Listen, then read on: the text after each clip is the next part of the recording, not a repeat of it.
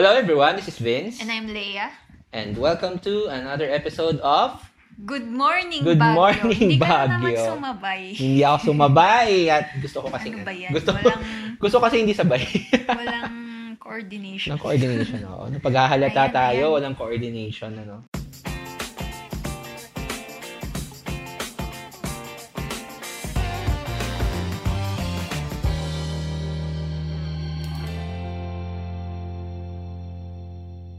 Ayan, so welcome everyone sa Good Morning Baguio and good morning sa inyong lahat. Good morning. Every day is Yes. good morning.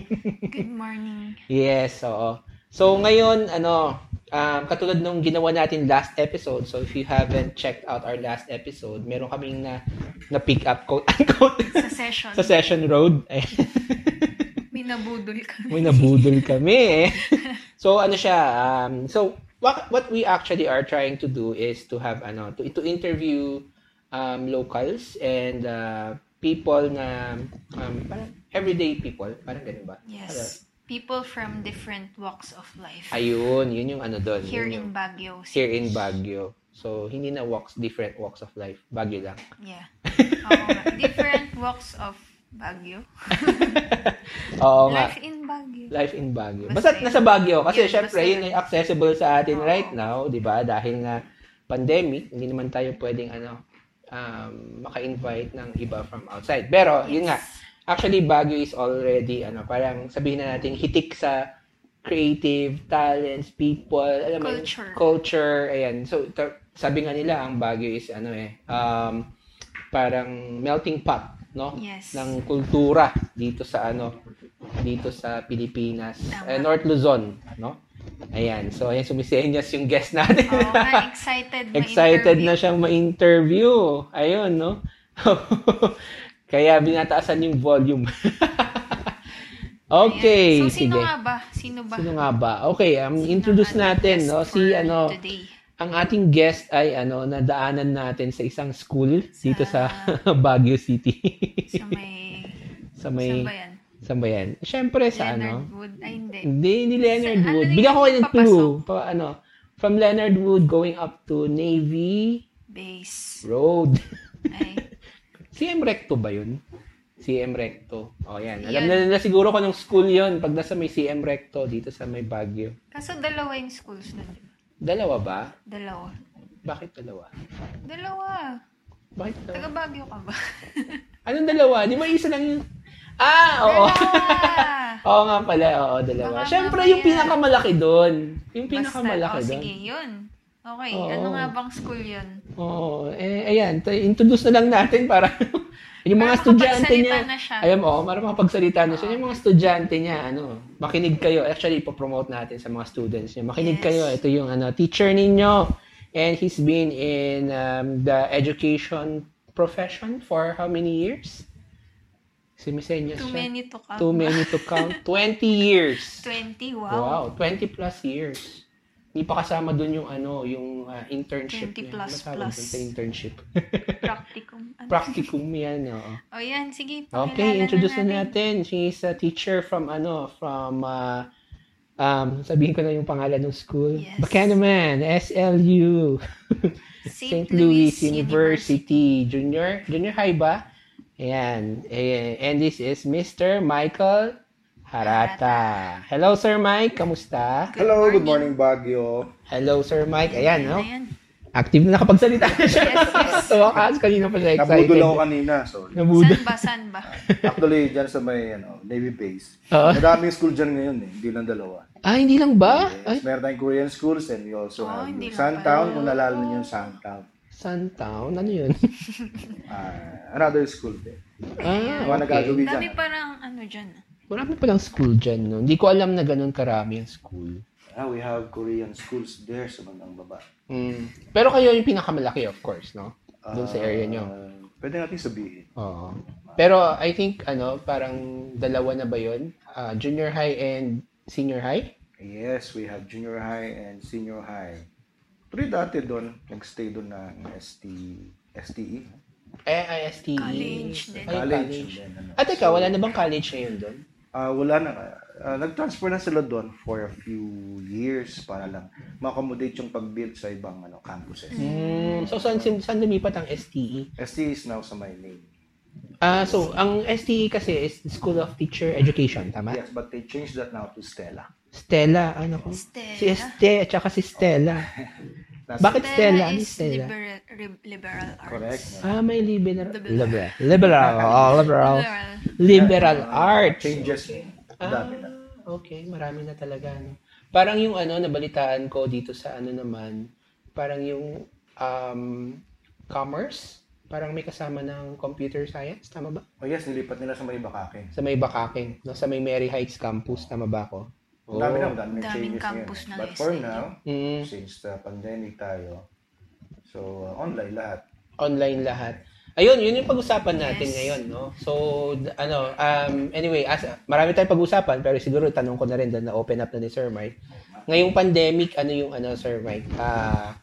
Ano yung mga currently na mga nagbago from your face-to-face? Of course, alam natin yung you're using technology right now and then you don't see you don't see your students physically na sa parang yung basically face-to-face. So, aside from that, ano yung mga nagbago pa or ano pa yung mga ano yung mga nagbago after the pandemic or Marami. during before and right now na pandemic? Alright, no. So marami nagbago face to face. So, aside from the face na nagbago, no? We're always staying home, no? So wala na tayong masyadong exercises. Aside from the face, hindi na makita yung mukha. Naka-off ba yung camera, Sir Mike? Naka-off ba? Yeah, kasi yung technology ngayon here in Baguio and of course yung iba sa mga bahay nila, nagiging concern yung bandwidth. Kapag lahat ng cameras naka-on, wow, maglalag na tayo. Okay, ganun pala yun. No? Nagko-cause ng lag yung pag naka-on lahat ng camera. Yes. Eh di may rason ng mga estudyante para mag-off ng camera. Actually, kasama yan sa privacy issues. So, especially kapag nasa bahay na, we do not know kung ano yung scenario ng mga bawat families. So, there are some issues actually. One of them, yung marinig mong background, halimbawa may mga concerns sa mga bahay, mga kapatid tumatakbo sa tabi, o kaya makita mo sa likod ng camera. Ayan. So, others when they enter classes, naka-on pa yung kanilang camera or naka-on yung kanilang microphone. And then, those were the concerns natin before we started kasi, alam nyo na, bago pa lang yung technology, yung LMS natin, bago. So, for this succeeding school years, nagkaroon na tayo ng protocol. But we adjust very soon. Nag-adjust kagad na, ito yung rules natin when you go online, turn off your camera and also turn off your microphone. So kahit attendance, sir, naka-off yes. or It's another issue kasi. for the duration nung klase. I think kasi since abrupt yung pagpasok nga nung sa pandemic, well, technically abrupt yung pagkapasok nung lockdown and everything na nangyari nga this pandemic. Syempre lahat tayo we felt yung way natin around nangangapa talaga tayo. lahat. Like kayo din, 'di ba? Hindi naman natin ginagawa usually itong mga ganitong mga content. Yes. Pero dahil sa pandemic, we are already forced to shift yung mga content na ginagawa natin. Kasi there are restrictions na kailangan nating iwasan na dati before the pandemic nagagawa natin, hindi natin magagawa. So we need to adapt actually. Sir Mike, yung paano yung kasi dati naalala ko nung high school ako. Huwag niyo na tanong ko nung year.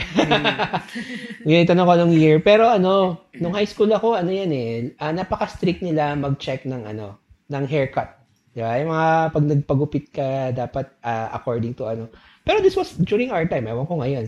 Yes. Paano yung paano ngayon yung, how do you implement those things na like haircut, proper uniform? Ewan ko may proper uniform pa kayo pagdating ng ngayon nga na pandemic at online na ang classes nyo. Magandang tanong yan.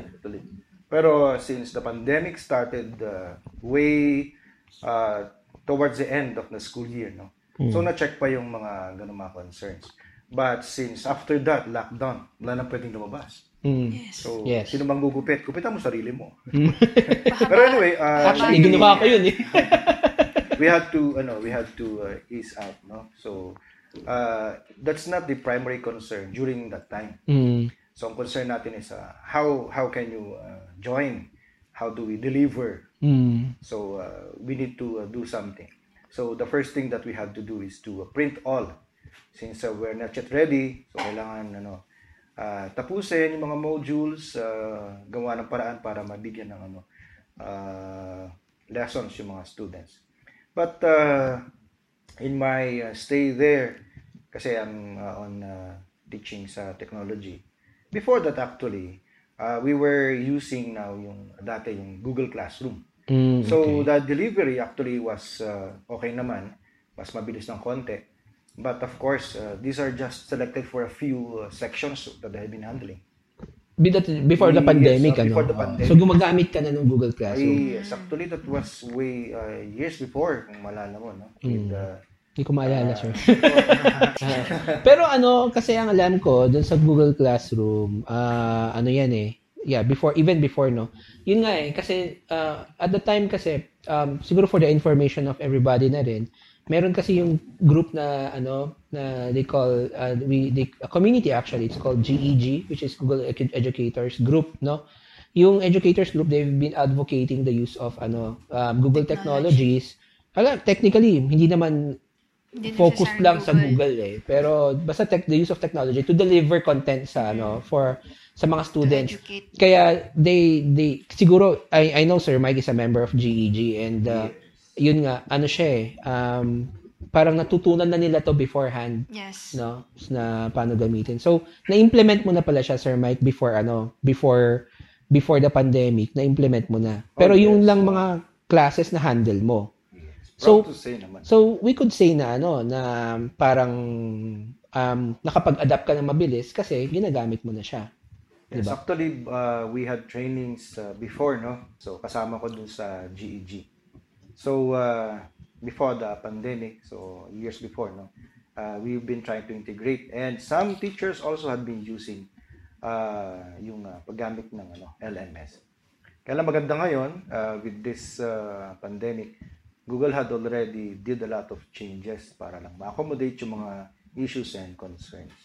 So, we are very fortunate na meron. But again, hindi naman lahat, no? So, magkakaroon pa rin tayo ng issues with other students that only connects sa Google Classroom sa school na, and others na wala namang internet connection or very weak. There's a struggle there actually. Yung pagdating sa Sir Mike, how do you did you make parang survey na para malaman ninyo kung sino yung student na doesn't have the capability to access the internet sa bahay nila, or how were you able to Yeah, that's a good question. Kasi nga, hindi natin makikita lahat o magigage lahat kung how about the families, how are they doing, no? Yes. What we did was to come up with modules. So, ang ginawa ng administration, they came up with two modes of learning. One is the online, and the other is yung paggamit ng modules. Actually, ginagamit na rin yan ngayon. Yan din ang pinagawa ng DepEd. So, we had to adapt also. So, sa amin, we have two modalities. We have the online and we have the offline, or yung synchronous and asynchronous. So, when we have the synchronous classes, so the students are expected to be joining online. But, here's what we also offered. Yung mga nag-opt for asynchronous, printed na yan, printed, they can also join yung online discussion. Kasi sa totoo lang, there are some struggles there, issues there. Kuminsan, pag binabasa mo yung module, puro prints, no? Kasi you have to fill in all the necessary details na binigay ng DepEd. We call them as MELCs, or Most Essential Learning Competencies. So DepEd, sila nagbigay ng mga ibibigay na contents. But of course, we need to adjust also yung binigay ng DepEd. Madami pa diyang kailangan ibigay. Now, what we did, marami, kaya pinayagan din namin silang mag-join online. Maganda nga pag ganun kasi you get to interact also, and they also ask questions regarding the module if they don't understand or meron silang mga tanong ba. For this school year, we did a lot of changes, no? This is school year, no? Ang ginawa namin, we have to make it easier for students yung delivery. So, ginawa namin by semester. So, we looked for combinations of subjects na pwedeng pagsamahin lang sa first semester para hindi mabigatan yung mga students. And then, second semester will be another set of subjects. Kasi here is our concern, yung retrieval also, no? We understand very much kung ano yung predicament ng students, nabigla sila. Well, of course, hindi yun dapat na maging reason para hindi mo magawa yung mga kailangan requirement. But, we also consider those things. Kaya, dear students, kung nakikinig kayo, nadaanan na natin yan, napagdaanan na ng teachers, even us have been having hard time retrieving yung mga modules ninyo. Yeah. So, hindi lang kayo nahirapan, pati kami. And what's worse, affected ang buong family. So, with this podcast natin, no, at least marirealize nyo rin na it's not for us, it's for you kung kailan kami pwedeng tumulong, hanggang saan. So, not all the time. So, yun lang ang kwan namin, no? Pwede namin hingin sa inyo. Try to work out as much possible and try to communicate. Yun. Ang hirap makipag-communicate sa mga students, lalo na if they are close, na ayaw nila mag-open up. Yeah. Speaking of sir, from someone who has been a student and still is a student. Yeah. So yun nga is yung sabi nyo na paano parang nahirapan kayong makipag-usap sa students pag close, kung parang how do you check on it, students welfare kunwari outside of school kunwari, para malaman yung para malaman yung mga circumstance nila that may be affecting their performance. Dahil mong tanong, no? Isa lang Alibaw yung na tanong. yun. So, paano nga ba sila? So, actually, case-to-case basis yun, no? We have a system kung saan unang follow-up will be from the teachers. Kung hindi, it will be elevated sa GLA, yung tinatawag namin prefect of discipline. After that, mag-elevate pa yan sa administrators hanggang sa principal. Yan. So, we took a lot of measures. We exhaust lahat ng effort just to reach out. So, how about the scores? The same, no? Halimbawa, mababa yung bata, we ask them ano ba yung mga reasons. So, sabi ko nga, case-to-case basis. Yan. Also, narinig ko naman may mga concerns din ang students. Sabi nila, si teacher hindi nag-re-respond. Okay? Nakipag-communicate ako, ganito, ganyan. Yes, we understand those. Kasi we teachers also have our concerns. Marami din kami i-check. So, madami kami follow up. And then, sometimes at the end, actually, sa students pa rin ang bagsak. Kapag kasi hindi tayo nakipag-communicate na maayos, we cannot know, we cannot tell kung ano ba yung pinagdadaanan ng bawat isa. Yes. So, di ba, kapag halimbawa, I always encourage my students to speak up, communicate with me, what are the reasons, and the administrators, the teachers would most likely, consider. Alam naman natin, pandemic, so we do consider. But of course, this is school year, nakapag-adjust na dapat tayo, right? Dapat alam na natin with our past concerns, errors, or mga issues, we should have mitigated.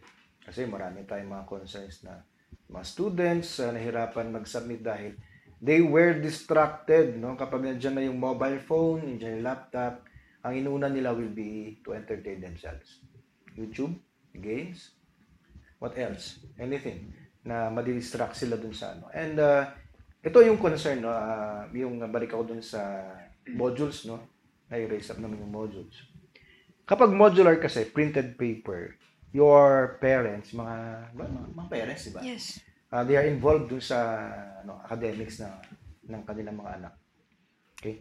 They see hanggang saan na natapos ng mga bata. They can actually see. So, kapag online naman, pwedeng sabihin ng bata, I have already submitted. I have already finished. Really? Ayan. So, sometimes pupunta yung mga parents. Alam namin na, syempre, yung mga parents are also busy, no? And they are very confident na yung mga students have been doing, kanilang mga anak, have been doing their task. Well, sometimes, yung mga bata, with this, na-shock. Iba nga dyan na nakita namin na nahirapan sila. Those who have been on top of the class, yung mga doing very well sa kanilang grades, sila yung medyo nahirapan mag-adjust because they cannot work na wala silang nakakausap physically, wala silang nakikita, wala silang interaction. So nakita namin yung hardships doon. So gauging dun sa tanong mo, going back there, how do we check on that one? We know their background. Galing sa amin. We check on their background, then we follow up. Kumusta ka na? Bakit ganito nangyari? Pero yun nga, speaking on behalf of teachers, hello there teachers. Siyempre, kinumusta yung mga teachers? Kumusta mga teachers? Misa kasi, kami nila nagkukumustahan. Kumusta mga teachers? Kaya pa ba natin? Kaya namin for the sake of our students. Ayan, mga students. Oo, mga students, no? Sir Mike, nabanggit mo kasi kanina about yung mga top, usually mga nasa top ninyo dati, yes, ang medyo mababa yung naging performance nag-struggle dahil dun sa wala silang interaction. Well, as you know naman, yung sa statistics ng Baguio City, medyo mataas ang incidence ngayon ng suicide. Yes. Dahil yun nga yung problem sa mental health din ngayon dahil nga sa pandemic, and dito nga sa mga lockdown natin ngayon, yung mga bata from 17 years old down hindi pwedeng lumabas. Yes. So, yun yung na-stuck sila sa bahay, 'di ba? And actually I can understand na kapag na-stuck ka rin kuminsan sa bahay, sometimes kasi pag lumabas ka ng bahay, that's your refuge. Yes. Kasi kung meron yung mga problem sa bahay na gusto mong takasan, right now, pag nagkaroon ng problema sa bahay, hindi nila matakasan dahil huminga lang ba? Hindi sila makahinga, di ba? Ngayon, kumbaga, and imagine that for a year na hindi sila nakakalabas, yes, di ba? Wow. So, is there any program sa school or any sa DepEd siguro or in general, no? Sa education system natin, are there any programs to help naman yung mga students who are struggling because yun nga may problems din sa mental health? Kasi aminin man natin o hindi, pagdating sa mental health, hindi masyadong hindi masyadong pinapansin ng mga family or ng mga ibang institution din, sabihin natin, no? Kasi ang diyan is sabihin mo, maarte ka lang, di ba? Pero mental health is actually it's just a mood, parang mood mo lang yan.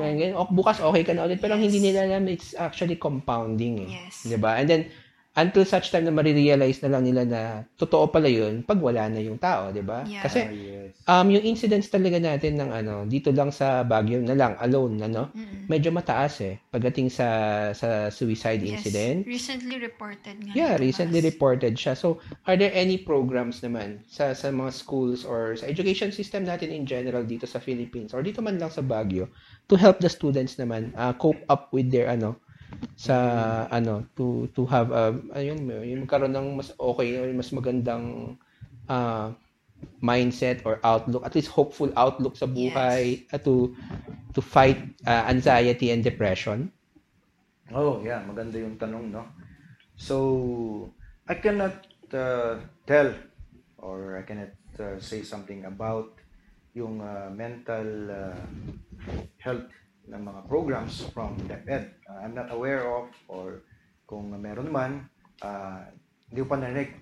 But in our institution, no, sa SLU, we have this program. So meron dito mga seminars, even for teachers, no, mga staff, kasi hindi lang students ang nagkakaroon ng ganyang struggle. Oo naman, no? Lahat naman Oo. Siyempre, in general, nakita rin namin hindi lang students, hindi lang teachers. So kung pati teachers, no, that means everybody. Even our students would or parents would reach out to us. Sabihin nila, yung mga open, yung mga sinasabi nila, yung mga concerns nila na bahay namin, yung father ko is ganito, isolated, or wala mo ng work, lay off. Yes, so lahat yan. Yung tama nga yung sabi mo, sir, compounded, it adds up. Sometimes it's bursting at the seams na yung iba, na parang gusto nila sumigaw dahil, pero parang muted naman, parang, ano magagawa ng sigaw ko, Yan. So, meron naman binigay ang SLU for this. And they have a hotline. Now, syempre, the hotline would be useless. Again, if we don't communicate. Yes, so tama. We don't reach out. We also need to help ourselves. Kasi kung tayo, nandiyan sa situation na yan, and we become aware na ganun na pala tayo, and then we are not doing something for us, so wala. You are just passing the pain sa ibang tao. So, mas maganda na sabihin mo kung ano pinagdadaan mo, and even if siguro yung nakinig sa'yo, sinasabi niya, dinidispel niya lang yan, o sinasabi niya, that's a different thing. It's just the back of your mind. May baga nun eh. Pero, hindi na naman ikaw ang nagkakaroon ng ganyan issues, no? So, if a person doesn't listen to you, look for another one. Dapat, maghanap ka ng iba, no? So, kahit sinabi mo na, yes, I understand yung concern. Nag-open up ka nga, pero hindi naman nakikinig sa'yo, no? Sabihin nila, wala yan. Lalo kapag mga parents natin doesn't understand us, no? Invalidate ka, mga ganun. Sabihin sa'yo, wala yan. Kasi, I understand, I will not be speaking, I'm not a psychologist, no?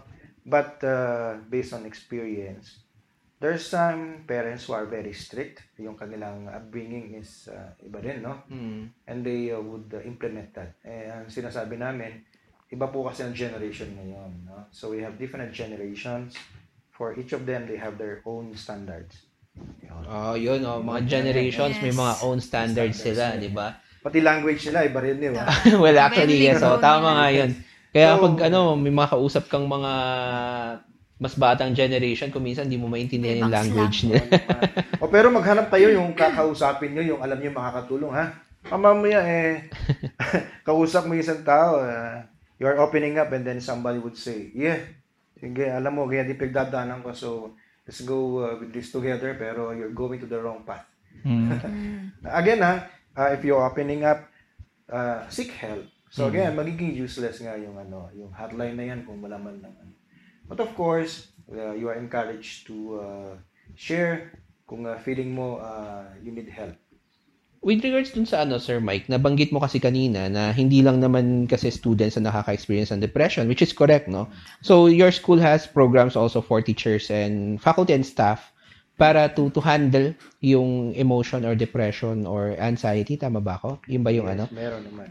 How about yung sir, yung kasi katulad na banggit mo kanina, there are students na they cannot readily go to relatives or sabihin natin, unfortunately, no, sometimes sa parents hindi sila makapunta kasi hindi nga nila ma-approach with regards to their peers. Yeah, usually po sa peers pumupunta. Pero yung kung minsan kasi students also go to their teachers. Yes. Now, ang tanong ko Sir Mike is do you have any programs naman for teachers or faculty and staff to parang training to handle these kinds of situation? 'Di ba? Kasi 'di ba how do you counsel a student na who's going through depression and parang do you have like that training or pertaining to being a teacher, like how do you handle kung may lumapit sa yung student, 'di ba?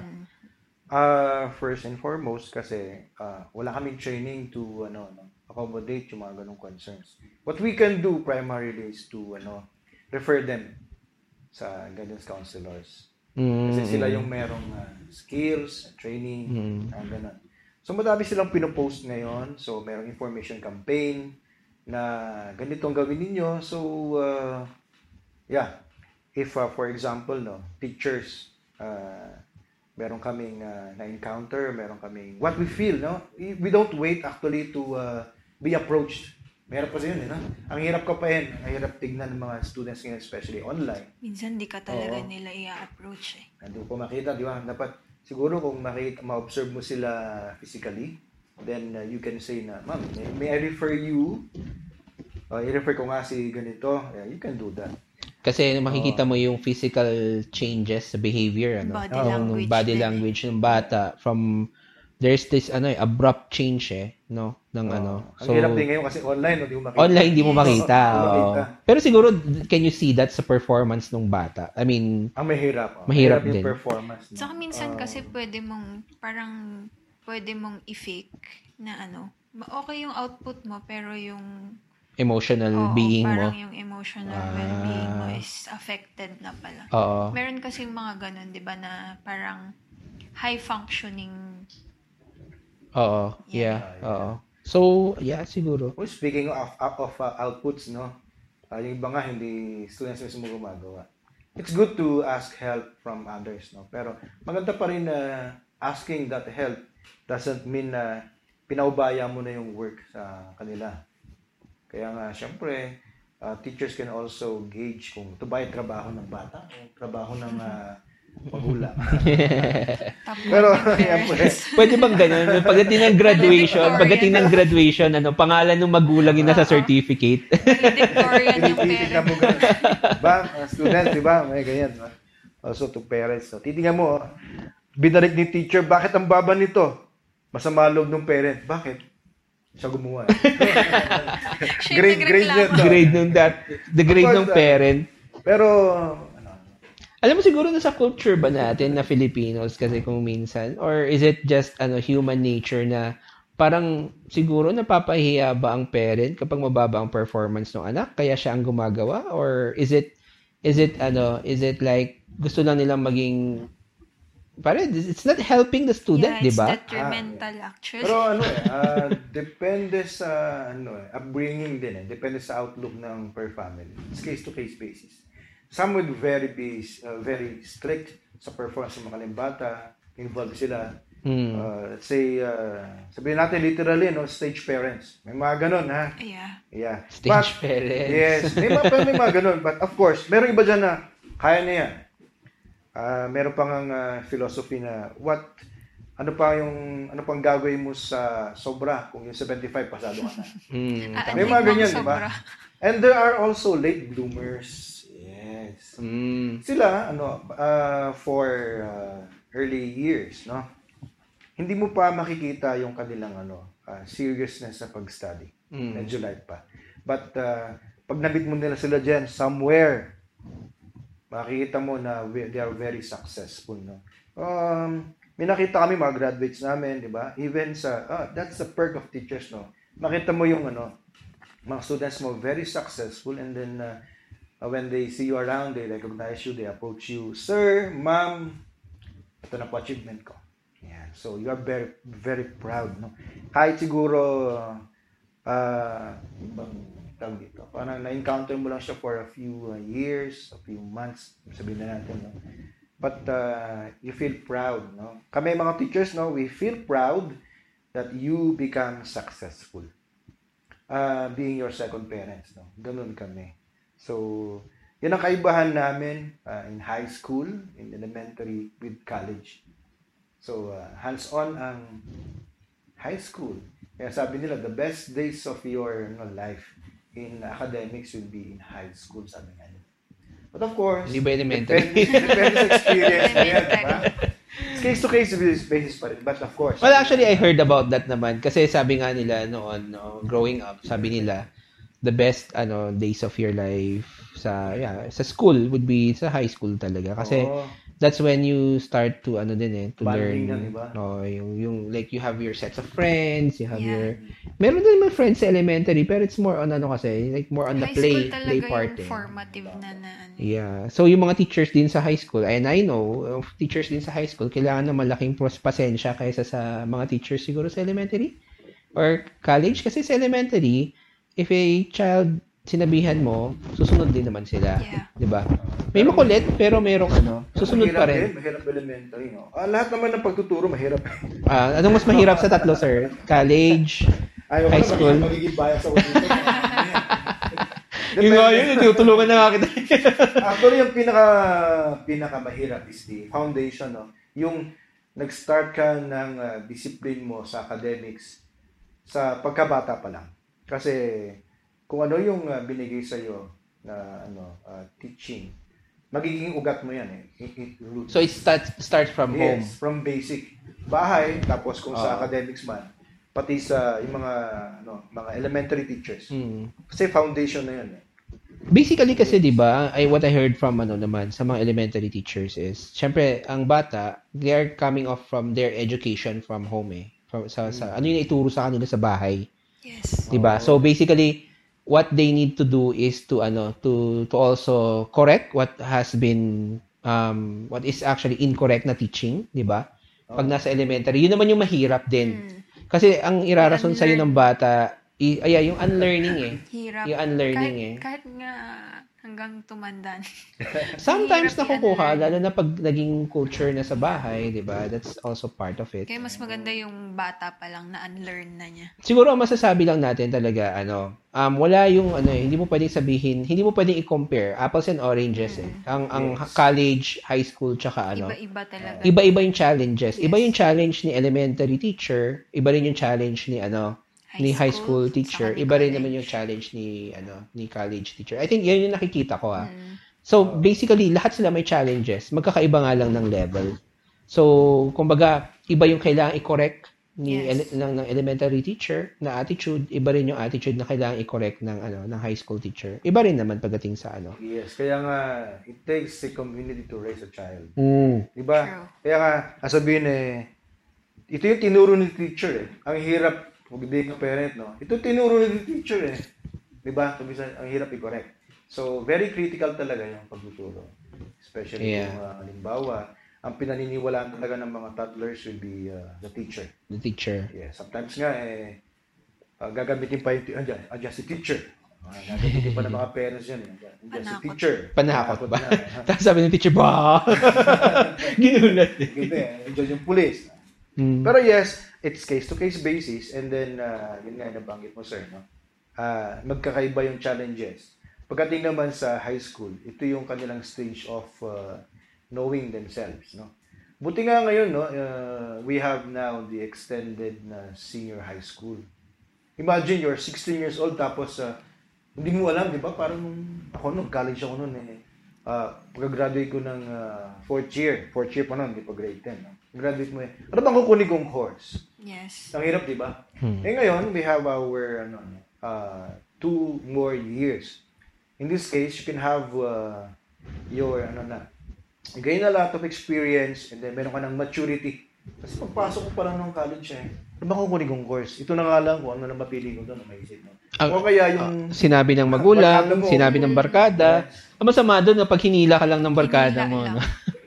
Hindi mo alam na ano mo yung gagawa ko. Hindi naman yun yung passion mo, hindi naman yung gusto mo. Actually, maraming ganun Maraming ganun prior to that, no? Kasi hindi mo alam kung ano yung course na kukunin mo tapos graduate ka na ng high school. Hindi mo alam yung parang actually ako rin parang complain ko noon parang sana may nagsabi sa akin na ganito. Alam mo yun? Saka magkaiba kasi yung alam mo nung sa high school is yung klase nyo is kunwari 7 to 4, ganun, di ba? Tapos biglang college, may mga block, may mga ano yung... May bakante ka in between. Nako-culture shock ka, tapos high school, may recess ka, tapos nag-aantay ka ng recess, next subject mo na pala. Parang ang daming, parang night and day siya. At least ngayon na may senior is may adapt. Parang may yung senior high is like yung transition period mo. Yeah, transition period. Yun yung transition period. Pwede mo ng college, kanya-kanya na eh. Pero nung high school magkakasama kayo. Kaklase kayo, lahat yan, buong araw, may recess, may lunch. Paglabas mo ng school pupuntahan pa kayo.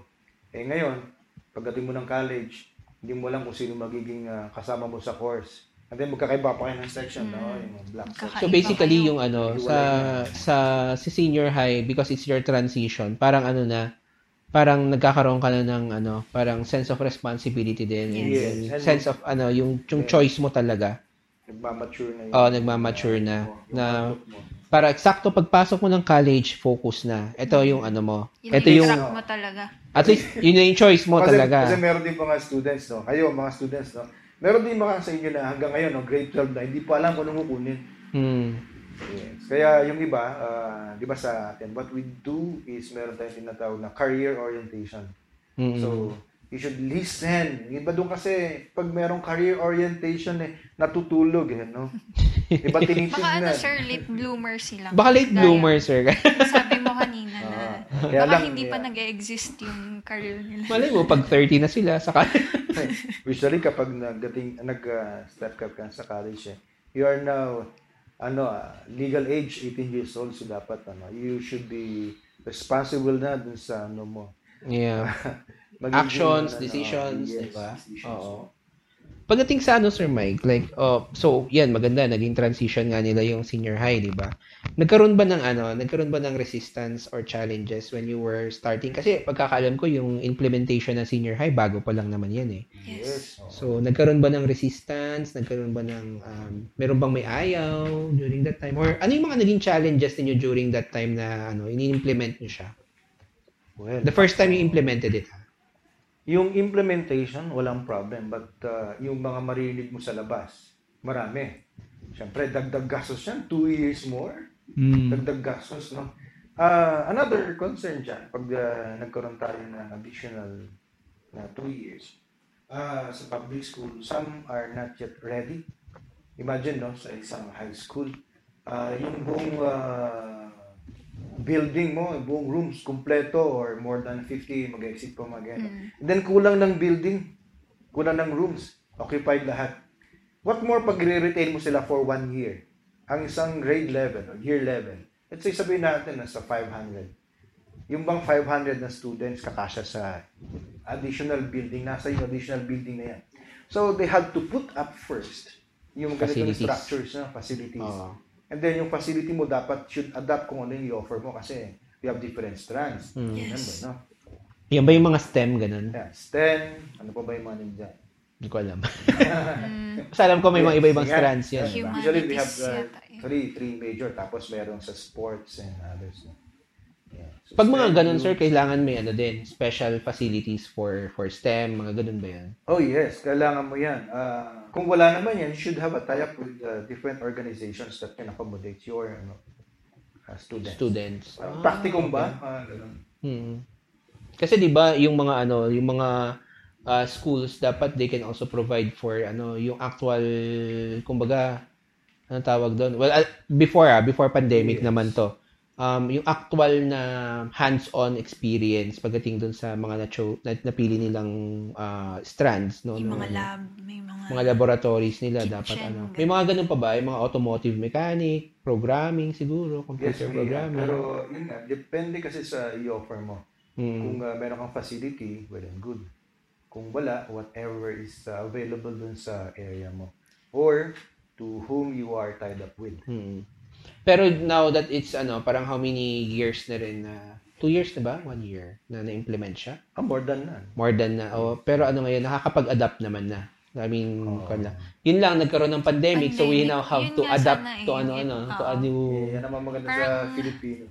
Yun naman yung tanong ko sa is, di ba yung facilities nga for the different strands, paano yung ngayong pandemic na naka-work, na nasa bahay yung mga parang how do they access facilities? Oo nga, Sir Mike. Actually, hindi lang sa senior high. Lahat yan eh. Oo. Di ba, magtuturo ka ng math, magtuturo ka ng say for example, anong subject yun? TLE. Magtuturo ka ng cookery. Magtuturo ka ng carpentry. Yes. Nasaan yung tools? Nasa school yan eh, di ba? Yes. Yeah, unless meron kayo sa bahay ninyo and you follow kung ano yung nandun sa video. Ganon din sa college. So, the entire nation and even sa labas, yung mga online, bang hirap nga naman, di ba? So parang parang sa bahay na what is the available resource siguro na pwede nilang gamitin. Precisely. Or do you Yes, do you right. require them to buy the things that they need for the ano. Like hindi naman yung ano pero syempre yung simple as a bond paper. Syempre Yes. requirement naman 'yon. Pero paano yung mga ano, like mga siguro pagdating sa carpentry, lagare, martilyo, ano mo yan. Martilyo, mga Pero dapat naman lahat ng bahay may lagare at martilyo. Oh, yeah. Pagkakaalam ko, Pero hindi naman lahat Hindi actually. lahat. actually, Kasi yung mga nagre-rent. alam mo, carpentry is a lost art na yan eh. Totoo lang, di ba? Kasi hindi na nila ano eh, marami na dyan, hindi na alam kung ano itsura ng ano eh. Hindi na alam ang itsura ng lagare, tsaka mga martilyo ba? Actually, Diba? yung carpentry, sinasabi mo, sir, tama nga, no? Dapat, Sir na ako. expected na, no? Dapat, but not necessarily carpentry. So, you should learn to adapt. And then, halimbawa, may nasira lang, at least minor repair, yung mga ganong kailangan mong ayusin na hindi mo kailangan magtawag ng expert at kaya mong palagay mo. Kumbaga natanggal lang yung pako, pwede mo ibalik, Oo, mga ganun. Yeah. So, you have to improvise. Yung tama yung term ba? Improvise na. No? Yan, yung mga ganyan, since some really are expected of you na meron ka sa bahay, but not everyone naman. Hindi naman lahat, no? Halimbawa, nasa condominium ka, o kaya mag-isa mo sa bahay, o ilan lang kayo. Depende, sa case to case. But, yeah, yan talaga ang sa mga concerns, no? Yes. For example, no, balik tayo sa cookery o sa carpentry. What if ito yung pinapagawa sa inyo, tapos, kailangan mong ipakita in picture na natapos mo. Well, wala ka namang ganito, so you have to adapt. O kaya, bigla kang bibili. May mga ganun pa eh. Minsan sasabihin ng bata, hindi ko magawa kasi wala akong yan eh. O kaya, sabi ng teacher, dapat ganito daw ang gamitin na requirement, ganito yung specifics. But, siguro nagkaroon ng miscommunication on that part. Struggle pa rin yung pagbigay ng output. Eh, what more sa college, right? Kaya nga, pati yung pagpunta natin sa school for OJT, yes, problem yan. Yung sa ano, Sir Mike, like for example, yung ano, yung, yun nga, hindi nga, walang resources yung bata pagdating dun sa requirement, do you give consideration naman, like, pagdating sa output nila? Like for example, wala silang oven, di ba, sa cookery. Yes. So, hindi siya makapag-bake ng kung ano man yung dapat niyang i-bake. Do you offer alternative, no, how to cook this one using what they have? Or a different Or activity siguro. different activity, ganyan. Speaking about that, no, syempre, depende rin sa subject. Pero kung skills-based, doon talaga magkakaroon ng consent. Pag skills-based, I'm referring to hands-on na mga activities. Yes. Kaya mga ganyan. Pero pag science, ang dami dyan, no? Skills-based, struggle yan. So, alternative, kung halimbawa wala, we give alternates kung anong pwede mong gawin aside from this one. Parang halimbawa, wala kang plato, anong gagamitin mo? Wala kang kutsara, anong gagamitin mo? So, again, you have to improvise. And the next is, you have to communicate. Ma'am, sir, we don't have those. What can we do? Perhaps your teachers can give you a different na activity na meron dun sa inyo. Oo. Yun ang pinaka-importante sa lahat siguro sa mga students, no. You have to communicate, 'di ba? Ang alam mo, this is one of the things na napansin ko rin before sa mga, and I have been a student before din. Pansin ko kasi most of the time we are like afraid to ask. Yes. 'Di ba? Na parang wala kasi akong ganito, hindi po ba pwedeng ganito? Wala po kasi kaming plato, for example lang wala po kasi kaming plato, pwede po bang dahon ng saging? Yes. Parang ganun. We are really afraid to ask. Fear of being judged. Fear of being judged. Pero ang totoo nun kasi, you will never know the answer if you don't ask 'Di ba? Parang, tapos mag-a-assume ka na lang, which is, hindi ka naman telepath para mabasa yung utak ng teacher mo. Malay mo naman, there's this consideration, Saka diba? yung teacher has how many students to Oo. think about. Yeah. Dapat ikaw na yung ikaw na yung lumapit to ask. Yun yung sinasabi ni Sir Mike kanina pa You have to communicate. Yes. Kasi kung hindi, paano naman malalaman, di ba? Hindi ka naman nagsasabi. Maintindihan mo din kasi yung experiences nila. Siguro, nung mga previous years nila, nagtanong sila, tapos napahiya sila. No? Yeah. May mga ganon. But of course, not every teacher has the same outlook, predicament, or behavior. Yes. So, tama kasi, sir, no? Sir, hindi mo malalaman pag hindi mo sinubukan. Pero again, at least you tried. Kaya nga, I always emphasize, communication. Oo. It's two-way, ha? It's not one-way. It's two-way communication. Kasi nga, ngayon nga, dahil nga we're just using technology, walang face-to-face, we cannot even read yung body language ng tao, di ba? Yes. Kasi kung minsan makikita mo kunyari yung bata, or someone, hindi naman actually bata anyone na may kailangan sa'yo, pabalik-balik yan nakikita mo sa katawan niya, sa body niya. Minsan nga sa oral lang Oo, hindi niya masabi sa'yo, pero may gusto siyang sabihin. So, ikaw naman, na nababasa mo, sabihin mo na, sabi, di ba? Pero we cannot do that right now dahil nga sa technology, ang ginagamit natin technology and there's no face-to-face. Hindi mo talaga mabasa yung body language ng tao. Oo, pati nga yung tone Tone sa chat, lalo sa galit ba to, walang period yun. Di ba? Sabi nga nila, it's really difficult to convey tone All diba? Caps, ganun lang naman pala talaga siya mag-chat. Napindot lang niya. Nag-a-assume ka na galit. Yun ang mahirap i-convey naman sa mahirap mag-convey ng tone pag chat lang, tsaka anong tawag doon? Chat, tsaka messenger, chat na yun. Ayun, so, siya di ba? Madami nga namang challenges. Pero yun nga, according to para sa akin, ang takeaway ko would be for students and teachers to communicate. Sabi nga ni Sir Mike, two-way yan Hindi lang naman yan mag-isa na we cannot really, parang people cannot, or your teachers cannot really read your mind or read your, So, dapat makicommunicate ka. They can only encourage. Pero it's up to the student pa rin to... Tsaka siguro students should always realize that the teacher is not your enemy. Teachers are there to help you. Yes. So, you have to communicate. And besides, kung meron kang teacher na hindi mo naman feel, edi you have other teachers naman di ba? Yes. Parang, may mga iba namang teachers na and then maybe you can talk to them, di ba? So, yun yung mga, sa mga students, di ba? Yes. They have to really communicate. Ayan. So, ayun yung doon, di ba? Communication. Ang gusto kong itanong kay Sir Mike ngayon is, kasi di ba, pag sa mga schools, alam ko, pagdating sa school, sa facility, ngayon, walang walang mga tao doon ngayon, di ba, Sir Mike? Pupunta pa ba kayo sa schools? Pero mga students, it's not populated by students, tama ba? Wala naman. Walang students. Bawal, di ba? Oo. So, ba, Sir Mike? Wala ba kayong mga nararamdamang kakaiba doon kayo sa schools? Halloween. pag kinanong about nararamdaman medyo kakaiba. Paranormal ba? Ang nararamdaman ba, we are speaking about sige, to cut it short. Paranormal activities. Beyond normal. Paranormal activities. Ano bang mga na-experience mo na ba sa school ninyo? Naging Halloween episode. Hindi kasi maganda kasi siyang dahil maalala ko, ako as a student before, may mga naalala ko na parang, and naman Baguio, maraming marami tayong old houses dito na panahon pa ng Hapon nandiyan pa rin hanggang ngayon. And I know for a fact. Ito ang building natin dito, 1960s pa di ba? Yeah. So doon sa kasi I know for a fact na yung ibang building doon sa Navy base yung school nila sa campus. Matagal na yun 'Di ba? May ibang structures doon matagal na. So panahon pa ng Hapon yun. So, meron ba? May mga nararamdaman ba na paranormal activities ba doon? Marami.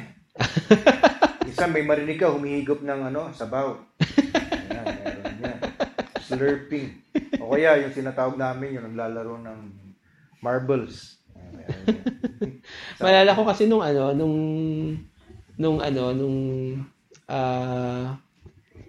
saan ba yun? Anong school ba yun? Baguio? Oo, public school Dito yata sa City High? Hindi, nung elementary ako. Pines. Hindi, sa may Central. Central. Baguio Central School. Ayan. North, South dati. North, South, West. South ako dati. South ako. Ganun ka katanda. Napag-aalaman yung edad nyo. Ganun ka katanda. Oo, ganun ako katanda. North, South, West. Kasi may North, South pa. Hindi pa Ganun doon. ba? May West pa nun. Wala kaming uniform West. nila, kulay green. Wala kaming West. Okay. Ang Wala North kaming kasi West. is brown. Tapos, Ayun, hindi ko na alam yun. Yellow ba sa iyo? Orange? Josephat Central lang Hindi ko alam. Hindi ko maalala. South Central nun. I think yellow or orange. Ay, hindi. Hindi ko Checkered ba? maalala. Checkered. Magkaiba kayo. Magkaibang generation tayo. Nako. Magkaiba. Ikaw ba? Oo. Shoutout sa mga ka-age ko dyan. Hindi kasi 'di ba doon sa meron akong Central. meron akong paranormal experience sa ganyan eh. Lalo na pag 'di ba pag hapon na tapos uwian na ng mga tao, ng mga estudyante, tapos wala nang tao. Napansin one time ewan ko kung ano lang yun, hangin lang yun or wala nang katao-tao doon sa area namin. Pagpunta ko doon sa restroom, biglang bumukas yung tatlong Closet? doors doon Doors? sa may yung swing doors ba? Biglang bumukas na ganun. Malay ko kung hangin yun, di ba? Ayun. Kaya tinatanong ko si Sir Mike kasi sa mga schools may mga history talaga yan Usually, no? Usually may mga history sa schools Yan? Dapat pag-usapan natin pagdating ng November. Mahaba-habang usapan. Ayaw niyang i-disclose yung mga experiences niya. Nanginginig na nga ako dito eh. Nanginginig na ako. Maalala ko yung mga sigawan namin dyan. Mamaya, papasigaw ako dito. Pero meron, yun yung yes. Meron. Meron. Ako na-experience ko na yun. Saka usually yung mga ganyan, magandang pinag-uusapan yan sa podcast eh. Mga horror. Horror stories ba? Ayun, di yung sa may Luwakan. Yung sa yung nadadaanan papuntang SLU, yung Laperal, di ba? Oo nga, di ba? Malapit din doon yung, Yes. yung White House, di ba? Yung haunted house na sinasabi nila. Marami na. Tapos, di ba, teacher's camp, balita rin na merong Yeah, Kasi, teacher's camp. maalala ko noon, isang sa mga famous na kami doon dati nag-retreat kami doon recollection ba tawag doon? Nag-retreat kami dati doon, parang overnight siya. Tapos, kinikwento nga, meron yung guard daw. Sabi nung guard, meron siyang sinita. Kasi, andun sa may, sa area na restricted. Tapos, hindi niya makita, siya ng flashlight, may nakita siyang tao, so sinita niya, kasi restricted doon. Di ba may mga parts na restricted doon sa may Yes, meron. pumunta siya, hindi na siya pinapansin. So ngayon, gabi yun. Ngayon, nilapitan niya. Nung lumapit siya doon niya na-realize, walang paa, lumulutang. Yun lang. Kaya Yan, marami dyan. kaya na siya. Kasi teacher's camp is very old It's na. actually more than 100 years old na, di ba? Kasi parang kasabay niya yata ang Baguio as a charter city. Early structures. Early structure pa siya. Actually, ko dyan eh. Nag-work ako as a waiter nung, I think, high school or college. Meron dyan, marami. We have different halls kasi dyan eh. May Benitez Hall, Rojas Hall, Quezon Hall. Ayan, yung mga social halls. Tapos may mga... kaya nga tinawag na teacher's camp. Yung mga teachers, when they go up here in Baguio, Dun sila. primarily dyan sila tumutuloy. Yes. Kasi, May mga cottages doon, di ba? Yes, may mga cottages dyan. And then pagdating sa gabi, may mga lumalabas dyan na nagpaparamdam. Siyempre mga excited ba na lumabas sa mga visitors ng Baguio, di ba? So they want to feel yung coldness, ganyan, tapos yung pagbalik nila ng kanilang cottage, yung mga rooms nila, talagang nanginginig sila, hindi sa lamig, kundi sa takot. Bakit daw? Kasi marami mga kwento dyan na biglang may tumatakbo sa likod nila, pagtingin nila, humahabol, wala naman pala. Nakakatakot yun. At least na-check nila yung O kaya goal may nila. a feeling of someone looking at you. Ah. Ang tawag doon, may phobia na tawag doon. Hindi ko alam. Baka may alam kayo. Meron ganun. So may mga feelings sila na may Paranoia. nakatingin sa kanila. Paranoia. Oo. And some would have stories also ngayon. Tinatawag nila na merong third eye. No? Meron tayong mga visitors na merong ganun experiences. May nakikita sila na they don't speak, pero before they leave, yan nakikwento nila. Yan, sabi nila. Kaya nga, Nakaalis na pati sila. kami, well, we just ride on kasi sanay na kami sa ganyan. Kasi if you are working there as a waiter, no, wala kang time para asikasuhin yung mga ganyang issues, no. Kung hindi, 6 kami kaagad. Ang maganda lang dyan, libre kami sa pagkain. Kasi meron yung isang popular na na kwento ng na narinig ko before. yung parang guests doon sa, 'di ba may mga cottages nga. Yes, meron. So, parang ang nangyari is, yung mga gamit nila, binaba nila doon para sa cottage nila, para lumabas sila para mamasyal. So, excited nga sila, kararating nila, di ba? So, binaba daw nila yung gamit nila, tapos umalis na silang lahat. Kaya lang may nakalimutan yung isang kasama nila. So, parang wala pang 1 minute, mga less than 1 minute daw, mga matter of seconds As lang. in, bumalik agad. Bumalik siya kasi nga may nakalimutan. Pagbalik niya, lahat daw ng gamit nila nakakalat na. So yun yung mga yun Bilis yung na. mga Si Flash dumaan. Si Barry Allen ba? Ayan, so hindi naman natin sinasabing pero one of the din kasi ang Baguio one of the reasons why Baguio is also popular is because of those stories, no? Yes. Nag-start kasi yun sa magandang gabi. Pero may gano'n na tayong tourism, pana something. Yeah, yung parang tourism na to bring you around sa sa mga known haunted places sa Baguio City.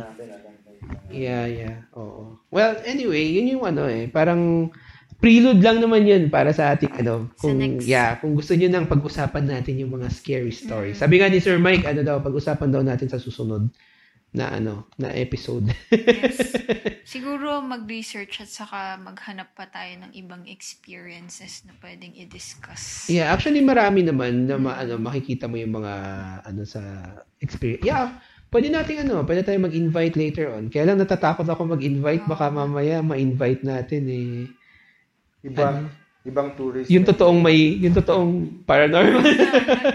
May masaman niya. Masaman. Hindi naman. Pero yun yung Ayan. Sir Mike, sa siguro before we end, no, yung natin, yung discussion natin.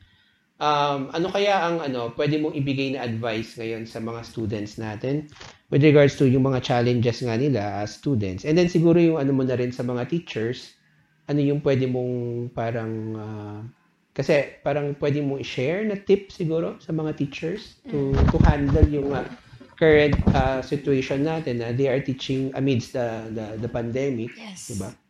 So siguro sa students muna, yung mga Oh, yes. Thank you. Kasi, I've been focusing now sa communication. As always, even with my previous na mga classes na napasukan ko, may mga tinatawag tayong advisory class, no? So, yun lagi ang ina-emphasize ko. It's on communication. Although nandiyan ang ating guidance counselors, primarily, hindi nila nakikita o hindi nila malalaman kung ano yung predicament ng bawat students or family. So, hindi lang actually on studies ang pinag-uusapan dito. It's about your life. Kasi nga, itong being a teacher sa high school, no? High school is, sabihin na natin siguro, one of the critical moment that would decide, help you decide para sa future mo. Kasi pagdating mo dyan, unless late bloomer ka talaga, pagdating mo dyan is, mag-decide ka na. Mahirap nang mag-turn back na sabihin na, mali pala yung pinunta akong course. And, yun, communication, understanding, and then of course, kapag nakipag-communicate ka, learn to accept. You accept yourself and accept also what's happening around you. Kasi kung wala tayong acceptance, we don't have understanding, wala tayong mapupuntahan. Kapag nakikommunicate ka kasi, sometimes, you need to understand also na, hindi lang yung side mo, no? It's always two-way, kaya two-way communication. Sinasabi mo kasi, lagi kang tama, no? Or ikaw lagi may problema, sinama mo lahat ng tao sa problema mo. Sila din may pinagdadaanan din ng problema. So when you communicate, perhaps meron ng iba sa kasama natin na nakaintindi o nadaanan na yung ganyang situation, which can help you. To others also na kinausap man kayo ng mga ibang students or mga kaibigan ninyo na they are telling their situations, yung kanilang mga concerns and problems. Please don't give advice. You only give advice when you are asked for. And of course, kapag nabigay kayo ng advice, make sure na the decision is always dun sa tao. Pero po sino magbigay tayo ng advice tapos we are insisting itong gawin mo. Okay, students and of course yung listeners natin. For teachers, of course, it's in general na yung nabanggit ko. So, it's not only communication between the students, but also, well, to us, church, between teachers and also our administrators. Administrators then also need to learn how to communicate also sa teachers. Minsan kasi, we don't understand yung mga situations na, especially sa decision making, but we cannot move forward kasi we don't own that decision. If we know kung anong decision ng administrators, then merong ownership and you can say that we are in full support kung ano man ang magiging decision ng school. Kasi kung ang school na magde-decide for the teachers without consulting, then there will be misunderstanding. So, nawala na yung communication natin. It becomes miscommunication. So, in general, Sir Vince and Ma'am Leia, thank you for this opportunity na at least makapag-share man. And then, kung sino man mabudol dyan, hopefully, magkaroon din tayo ng ibang interaction dito. Perhaps madagdagan pa natin yung mga experiences. I'm not a perfect person to say kung ano man yung mga may advice ko, It's again, case-to-case basis, but based on my experience, yun na po yung masasabi ko. Okay? So, should I say good morning? Good morning, Baguio. Ayan, yung sinasabi ni Sir Mike lagi is communication, Yes. 'di ba? Lahat naman dapat communication. Kaya pag di ba, pag pupunta ka ng Baguio, pati mga lahat na in general, 'di ba? Yung mga pupunta ng Baguio with a friend, dapat may communication din, 'di ba? Communication May pa rin. Ipasok ko. As Dapat a may friend. communication pa rin, 'di ba? You still communicate that you're going to Baguio with a friend, 'di ba? Yes. Kaya you tell the person you're bringing to Baguio na As a na friend you're lang. going here as a friend lang. No expectations. Layo. Layo. Layo. Pero hindi, I mean, Parang nakaka-relate ako. As a communication. friend na. Oo. Pero communication talaga is really important sa lahat. And sa aspect ng, Oo. sa perspective ni Sir Mike, dahil nga, nasa education sector siya, ayun, yung for students to communicate their problems also, di ba? And then Teachers teachers also to communicate their problems with, basically, nasosolve naman lahat ng, ng mga problem kapag, merong proper communication sa lahat ng Saka parties. it can, avoid, ang daming sakit sa ulo na pwedeng Actually, i-avoid yes. ng Maraming sakit ng ulo na communication. ma-avoid mo pag walang pag meron kang communication, di ba? So, So, if you just tell people na kunwari, you're not feeling well, oo. can you give me some space? And part din kasi ng communication is yung how you receive the information. Yeah. For example, a teacher suggested that this process is better than your process kasi ito yung di ba? Like sabi nga ni Sir Mike kanina, administration also has to communicate with Yes. teachers. So kung napansin ng mga, kasi sabihin naman natin, ng mga teachers na there might be some problem with the implementation of this, Yes. it should be received well, alam mo yun, para magkaroon talaga ng collaborative solution to a problem. Kasi kung if you do not open your mind din naman, di ba? And ganun din sa students, if the student talks to a teacher, if the teacher is close-minded, then magkakaroon tayo ng problema, di ba? One way lang yun. Magiging one way yung communication. It's always two way kasi, di ba? Ayan. O kasama na Parents rin yung din. parents din, Oo. di ba? Kasi Kasama na lahat rin. actually ng Oo. human. Sabi nga ni Sir Mike it takes a community to Tama. to teach, Raise. to raise a child. So dapat lahat 'yan, parents, teachers, administrators, Also, hindi lang child. peer students. Kumbaga tayo is constantly learning, growing. So, Yes. perspectives can be changed by other people. So, you can also change other, pero yun nga, sabi ni Sir Mike is, you can offer advice na unsolicited, kumbaga. True. If yung hindi mo pwedeng ipilit kasi magkaiba nga kayo ng So when you give advice, just advice. Do not Yeah, make as the a decision. As a friend. Oy, naipasok niya. Yes. Give advice as a friend. Hindi, pero tawa ako doon. Anyway, yung tipong when you give advice, you don't tell the person what to do. You don't order. This is the pros and cons. Ito yung mo, 'di ba? So, ikaw na magde-decide kung anong gusto mo. Pero of course, you have to the person has to weigh the options din, 'di ba? Oo. Tsaka, the power to decide, you also have the responsibility Yes. on the consequences of your Kung ano man yung decision decisions mo, naman. Oo. tama. Okay. So yan, communication, everyone, is very important. Yes. So, yun. So, our podcast is a means for communication. Thank Yeah. you for listening as a friend. Ayan, pasok ko ulit. Yes. Ayan, thank you so Sir much. Mike, walang entry. O nga, Sir Mike, may entry ka ba? As a friend? Natatawa. Nakaka-relate ako pero no comment. Mahirap. Kailangan sa Ayaw gitna niya. ka lang. Ayaw niya as Anyway, yun salamat Sir Mike sa Yes. pagpunta mo sa aming pag-join mo sa aming Oo. podcast. Oo. Saka Salamat showing, sa pagharang sa akin dyan. saka showing the perspective of teachers kasi hindi mo Oo. masyadong naririnig yan. Sa totoo lang, yes. Oo. I mean, people interview celebrities, Oo. alam mo 'yun. Pero yung mga yung mga teachers so Yes. sila actually ang nag-mold naman ng mga natin mga kabataan natin. Tama. So I mean they help mold, no, yung mga kabataan natin. So they really deserve a spot pagdating sa I mean in their own right, celebrities din sila eh. Yes. Kasi, di ba, Tsaka, ang dami pag makita mo nilang nga kilala. yung mga teachers, pag naglalakad dyan, biglang may estudyante, sisigaw pa yan. Hello, Sir Mike! Wow, Yeah. ganyan-ganyan eh. Para silang Famous. celebrity, famous Oo. di ba?